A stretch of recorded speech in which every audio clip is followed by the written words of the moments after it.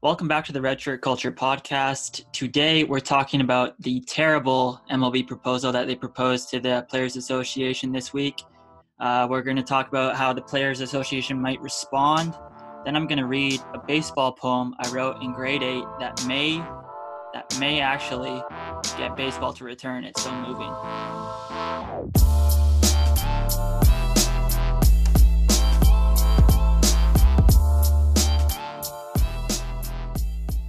All right, welcome to episode 4. This is our second episode of the week. I think we're full-time podcasters now. I think we've actually made it.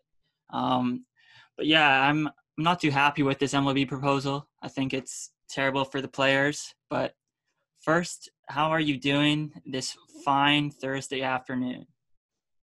Oh, well, I'm working overtime, so I'm going to charge the podcast time and a half. So they'll have to pay me instead of $0, they'll pay me $0 again. But hopefully this quick update will be up to snuff for you guys and give you like a little bit of a sports fix. Yeah, so we'll just get right into it. So I think everyone in the baseball world, the sports world, knows about this new proposal that the MLB sent over to the Players Association. And we were thinking about doing another podcast this week, but when Max Scherzer sent out this tweet last night, I'll read it in a second, I was ready to run through a brick wall. I can't believe just the sheer silliness of the owner. That's a terrible word, but this stupidity that you can't negotiate if information isn't available. But I'll read this tweet from Scherzer, and then we'll go from there. So he says, after discussing the latest developments with the rest of the players, there's no reason to engage with MLB in any further compensation reductions. We have previously negotiated a pay cut in the version of prorated salaries, and there's no justification to accept a second pay cut based upon the current information the union has received. I'm glad to hear other players voice the same viewpoint and believe I can't speak. The same viewpoint and believe MLB's economic strategy would completely change if all documentation were to become public information. So this is significant, firstly, because Scherzer is a big name. He's a big pitcher. He makes a lot of money, deservedly so. And he's also on an 8-man executive subcommittee within the union. So his voice is pretty big within this union. And he raises the main point that information isn't public, and we will get to that in a second. But for those of you that don't even know what the proposal is, I assume most people do, but a brief rundown is it's a salary scale. So you can also think of it kind of like a marginal tax system. So you know how holy did you like do accounting or something? I mean, I'm sure my mom is going to be super proud I'm using that term, using my education right now. You're going to have to explain it, dumb it down for us mortals out here. Yeah, so essentially, the more money you make, the higher it's taxed. Say you're in the lowest marginal tax bracket. You only have to pay that low rate, but say if you make $1 million, there's different steps, and each time you hit that step, you have to pay a higher tax on that set of income. So yeah, it's similar to that, this salary scale proposal. So if you make league minimum, you get 90% of that salary. And then, of course, it's prorated to the number of games played. So it's kind of someone who's on league minimum will make roughly around half of their salary if their 82-game proposal goes on. And then as you go up the ladders. Wait, just to hold on, just quickly explain how the prorated aspect of the agreement works. Yeah, so say you play 82 games, which is roughly half. 81's half, so 82 is just over half. That means you get half your pay. So say there wasn't that 90%, you'll just get half of your pay, but since they're going to take 10% off, so you get 90% of half. So that's yeah. And then as you keep going up, uh, the percentage they take off is more and more. And eventually, once you get up to 20 million, so anything over 20 million, 80% is taken off. So someone like Mike Trout, whose original salary is 37 million, he would make just under 6 million in an 82 game prorated amount, just based on the different ladders of this salary scale. With that said, we'll kind of just slowly piece around Scherzer's statement and kind of how it's affecting the players, the different sides of it all. So we've mentioned this on like the first 3 episodes we've done. It's the fact that the owners don't share their information publicly is the biggest problem to this whole thing. Like, how can you have a fair negotiation when information isn't public? Like, think of a job interview. If you're negotiating your salary, you go in, you should know like the industry average. If you can get your hands on what other people in that same company are making, you should know that information before you get into that interview. But obviously it's a bit different in this scenario. The players don't know if the owners are lying, and it just creates a lot of mayhem, I guess would be the best word. Yeah.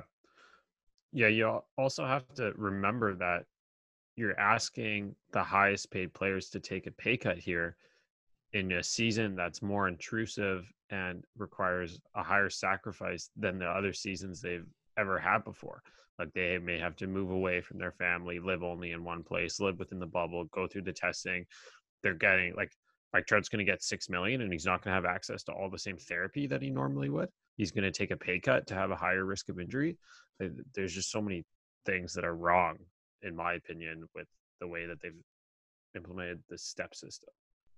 Like the players are going to have to sacrifice it. The very least, the owners should be transparent in their information, but they're not going to be transparent because they're all lying. Like, yeah, how can you complain when you're not even going to show that you have a reason to complain? Like, just show us that you need help, or like show us your numbers. Then yeah, it's because they don't need help. Because so one report, I don't even know when it came out, it was a little bit ago, that the owner said they were going to lose $640,000 per regular season game, and that doesn't take into account any of the national TV revenue that gets distributed amongst the teams. It doesn't take into account any of the central revenue that gets distributed. Yeah, and so, I'm going to lose $5 million per podcast, but I'm not showing you my books. So exactly, like we're not Joe Rogan, but we're kind of up there. But I feel like if the owners open their books, there's 2 scenarios. One, a deal gets done pretty quickly, or 2, it gets found out that they're all tax evading. Like, like I don't trust these owners at all. And then I was going to talk about this later, but I'll just mention it now. Then you have owners who can't even afford, that's not the right word, who are choosing not to pay minor leaguers and are releasing them. Like the Oakland A's, it came out yesterday that they can't pay their minor leaguers $400 a week, which totals $1 million for the season. Like, I think for everyone. He's worth like $2 billion or something, and he's choosing not to pay them like $1 million. That's nothing.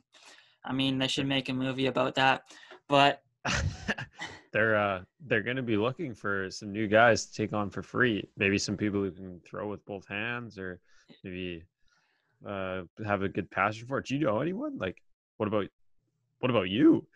I will not be a replacement player in the major leagues. I stand with the players. Back to this whole like ownership not releasing their information. So they're saying that they have cash flow issues, and I do believe that. I do believe that their cash flow is low, will be lower than in previous years. That's what every business is dealing with right now. That's why you see a while back when people were advocating for people to go buy gift cards for your favorite restaurants and stuff because Yeah, that's right. they have cash flow issues. So I have no doubt that these owners have cash flow, or I won't even say issues because we don't know that their cash flow is lower now than it was in previous years. That also just comes with the risk of owning a business. Like a lot of these owners have a lot of debt on their hands. Like there was an article that came out this morning with Scott Boras, who's like the biggest agent in baseball. And he was just talking about how some of these owners just take on large amounts of debt to improve whether their stadium or maybe the surrounding parts of their ballpark. And they used the example of Wrigley Field and for the Cubs, that they took on a lot of debt to refinance the stadium so that it could pay off in the future. But a lot of these teams probably have those debt issues, but that's just the cost or the That's just price. Yeah, it's just like a natural business risk. Like all businesses make those decisions, and you're not going to be able to forecast 3 or 5 years out. So if something like this pandemic hits, it's like, sorry, like it happened. We like, what are we going to do now? that's just how, yeah, exactly. That's how business works.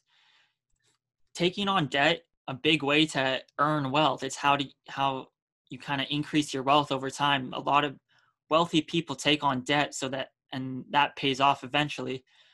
And the 1 year it's not going to pay off, you can't go cry wolf and Yeah. expect.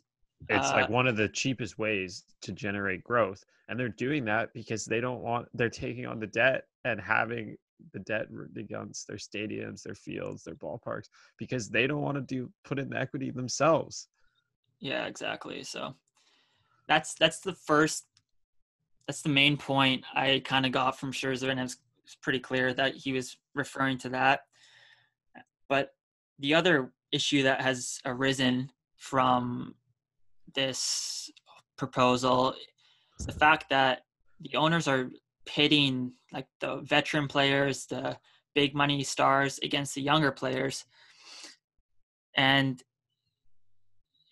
it's not going to work because the younger players are going to be in that position one day. They're not going to concede that, I don't think. But they're negotiating through the media. They're trying to get players to turn on each other. And no side wants to set a precedent of giving in because of the CBA expiring in 2021. Yeah. So I don't know. It's like, what's going to give? And then you can talk about like the big money guys. Those are your stars that you want to market, especially in baseball, who has had a major marketing problem for ages. The players that are affected the most are the ones you need to be lifting up. And it's not good that there's tweets out there saying Mike Trout is only going to make $6 million when he's actually should be getting paid 37 in a regular season. That's not good to have out there because it makes Trout look like all he cares about is money when he's one of the nicest players to play the game. So there's just like so many different things going on. And so obviously the Players Association isn't even going to entertain this offer. It's like if you send in an insulting offer on eBay, the person who's selling the item's not even going to counter offer. So they're not even going to entertain this offer. But there is some information about a potential offer that they're going to send to the MLB.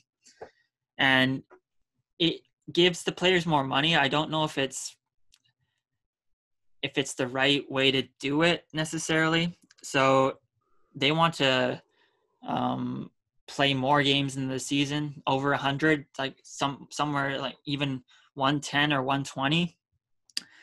And obviously more games equals more money in their pockets, which is what I want. But since we don't know the owners' books at all, like, is that going to be better for them or worse for them? We don't know how much like the local TV revenue is or the national TV revenue is. Would that be worse off for the owners or better? We don't really know that answer. Yeah. And How do then, you even make a counter offer to an offer that you, first off, would never accept, don't understand, and second, you can't counter to someone you don't know. It's like making a counter offer to a wall. Like, it's Yeah. just this firewall that they have no idea what they're going. So they're just throwing things at it and hoping something goes through the cracks. Yeah, and the thing that I'm concerned about is the number of games, because if you're playing 110, you're going to be playing into December. Who knows if the second wave is going to happen? Like, there's a lot of people saying that it will. If the second wave wipes out the postseason, everything's messed. Like, Yeah. because postseason TV revenue is where the big money comes from. Then you also have to think about, because at the start, they were talking about trying to get as many games in as possible. They were talking about having to do even like 7-inning doubleheaders and stuff. So if you do like 110 games, would you have to do doubleheaders? It's injury risk and stuff. And even now, like, this proposal was so insulting from the MLB. There's players that are just, I'm not throwing anymore. Like, pitchers who have just said, I'm not even going to train anymore. Like, I forget where I read that article, but yeah, there's players that are so disgusted by it that they think there's no chance baseball is happening this year, and they're just going to shut it down. So for me, I think a good, I don't know, I don't even know if this plan makes sense, but I think 82 games is good. And I think the salary scale is interesting, not in the way it's done now, but say you can defer some payments. So, like, use that scale and say, Mike Trout, you'll get your money, but some of it will be deferred. So say a certain percentage over like the 20 million, so like 17 million, a certain percentage of that will get deferred. And like Yeah. each pay, so the younger players, just who are making league minimum, none of that's deferred. But as you slowly go up the pay scale, there's a slightly bigger percentage each time that gets deferred to whatever, 5 years, 10 years.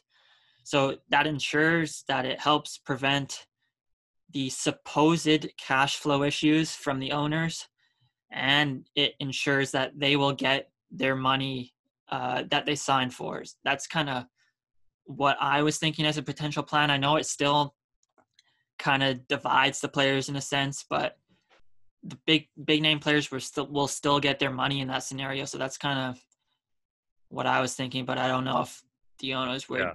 buy that. Yeah. I think, like, in my opinion, that's actually a great idea. Oh, thank you. Just even to no, I didn't say that. I just take that back. That's just a lucky idea that you came up with to add on to the existing plan, because then it kind of takes away the problem of, like, okay, you can argue over, do you want to play 80 games, do you want to play 100 games, do you want to play 90 games? Like, okay, whatever, that's not as big of a deal. You play into December, you play into late November, you'll figure it out. But this way, if you defer the salaries, in a way, it's doing what the owners already like to do: just take on more debt so that they can worry about it later on down the road. Like, in my opinion, it's just feeding them their favorite dish. I hope baseball happens. Like, there's a chance that it could come back on July 4th or whatever. It could be the first team sport back, or North American team sport back. I think the Premier League is coming back on June 17th, but I'm not watching that. I don't watch soccer. Sorry to all the soccer fans out there. But I'm a big Liverpool supporter. They're all rolling around injured on the ground right now, listening to those comments. That's one interesting thing. How are all these other leagues coming to agreements? And, like, what's the money situation in the Premier League? It's Mike Trout's fault. It's all his fault. Don't say that. You're gonna get an army coming at you now. I'm keeping that in. You're getting an army at you. You're getting the army. Don't ever respect our king. But yeah, like, how are other leagues managing their money? Like, I tried to find. What are you laughing at? A serious question. I tried to find, like, the Bundesliga stuff. I mean, I don't speak German, so it's kind of hard. But I think the top clubs are helping to subsidize the lower ranking clubs or something. Oh. Hmm. But I mean, I haven't even heard that much. It's like impossible to find any information. yeah, I was trying to find something on player salaries, and I spent 5 minutes and expected to find something, but obviously I didn't research hard enough. But I Yeah, don't know if you, yeah. I don't know. I think European football is generally pretty like owners have the iron fist and they make yeah, the decision. So that could have been why they were able to come back earlier, but yeah, I don't know. So maybe they just love soccer more than we love baseball. yeah, So you so have to take that out. I've been thinking of different ideas now. Like you should now that if baseball season gets canceled, I think you have to give us 5 fun facts about a random player every week. I can do it for sure. I played baseball myself. How many games have you watched in your life? In person or on TV? On TV? On TV, probably 11. Which ones? What's one memory that stands out? Oh, I'm Oh, testing. the Bautista bat flip Oh, okay. in the Blue Jays playoffs. Okay. Yeah. But yeah, I hope baseball comes back. I think I if it comes back on July 4th, that'd be obviously we're not American, but like it's pretty much a Sandlot. Like July 4th, fireworks everywhere. America's pastime would be perfect. Um, but yeah, when this proposal came out, I was like, there's no chance baseball is going to happen this year. But I still think there's like a 50-50 chance of it happening. Just the owners are just playing super hard right now, and as they always have. But we'll see. And then this problem just escalates forever, especially when the CBA expires in 2021. Who knows what's going to happen then? Who knows if we're going to strike? But hopefully we can figure out for this year only, or not only, but hopefully we can figure it out that baseball can be played for many more years to come. Man, that was Oh, so motivational. oh. Okay, move on. I need something to lighten the mood after that. All right, Otherwise, I'm so gonna let a P word slip. I got in trouble for that again. So this is a poem that is going to help lighten the mood a bit. So this poem was written because baseball hurt my soul in 2011 in August. I'm not ready to tell the story yet. I'm not ready to tell the story, but it hurt my soul. And this is a poem I wrote in grade 8. It was published on December 14th, 2011. I think it was even published in the school newsletter, not a big deal or anything. But it's called Play at the Plate. Some people watch the runner rounding third base, eyes on the coach's windmill arm, sending him home. Some people watch the ball bounce off the wall, the right fielder twisting as he slings the ball home. All watch the play at the plate as the catcher sucks the ball in, ready for the crash. The pain. You're safe. So, would you like to talk about how that poem spoke to you? It really just took me back to my own memory. Countless home runs when I played baseball, countless in the park home runs, bouncing off the end wall, getting waved around all the bases. It's a feeling like no other. Yeah, you can tell this poem was written prior to when MLB banned running the catcher, because the last stanza. Oh, I dropped a stanza on you. The last stanza. You weren't expecting that. Yeah, the last stanza just talks about running the catcher. So this was clearly written before, and it was clearly represented some pain from that baseball memory, and that's kind of what I was getting at there. So. Yeah. Have you ever run the catcher yourself? No, I haven't, but Ah. someone I know did, and that's where the memory happened. Someone you used to know. Yeah, exactly. Someone that I used to know. I will tell that story next August. If we're still doing this, I will tell that story next August because it will be the 10-year anniversary. Hope that lightened the mood. I hope the owners were listening. Hope they shed a tear a bit. Hopefully, maybe we could do a little switcheroo. Maybe the owners pay the players what they deserve, and in turn, we switch the rule back so you can run the catcher. Do you think catchers would agree to that? Catchers agree to saying that they can now get run over again so that the players can get paid properly? You think they'd do that? Yeah. If I was a catcher and I had the opportunity to get plowed every day, I would say yes. Wow. That was poetic. All right. I think we're about done here. What else do we have to talk about? I think we're gonna save this NBA stuff for next week. Yeah, we've got some good stuff for next week. We'll touch on the NBA, maybe a little bit about the NHL. On one of our favorite topics, space. Yeah, you're a huge Elon Musk guy. You guys haven't heard the our little space story yet, and I'm from Daniel, so we'll get into that a little bit, and then you maybe even be interested to learn that one of our hosts here went from 0 to hero really fast and saved someone's life this week. That's a fantastic tease. So we'll hear that story next week on episode 5.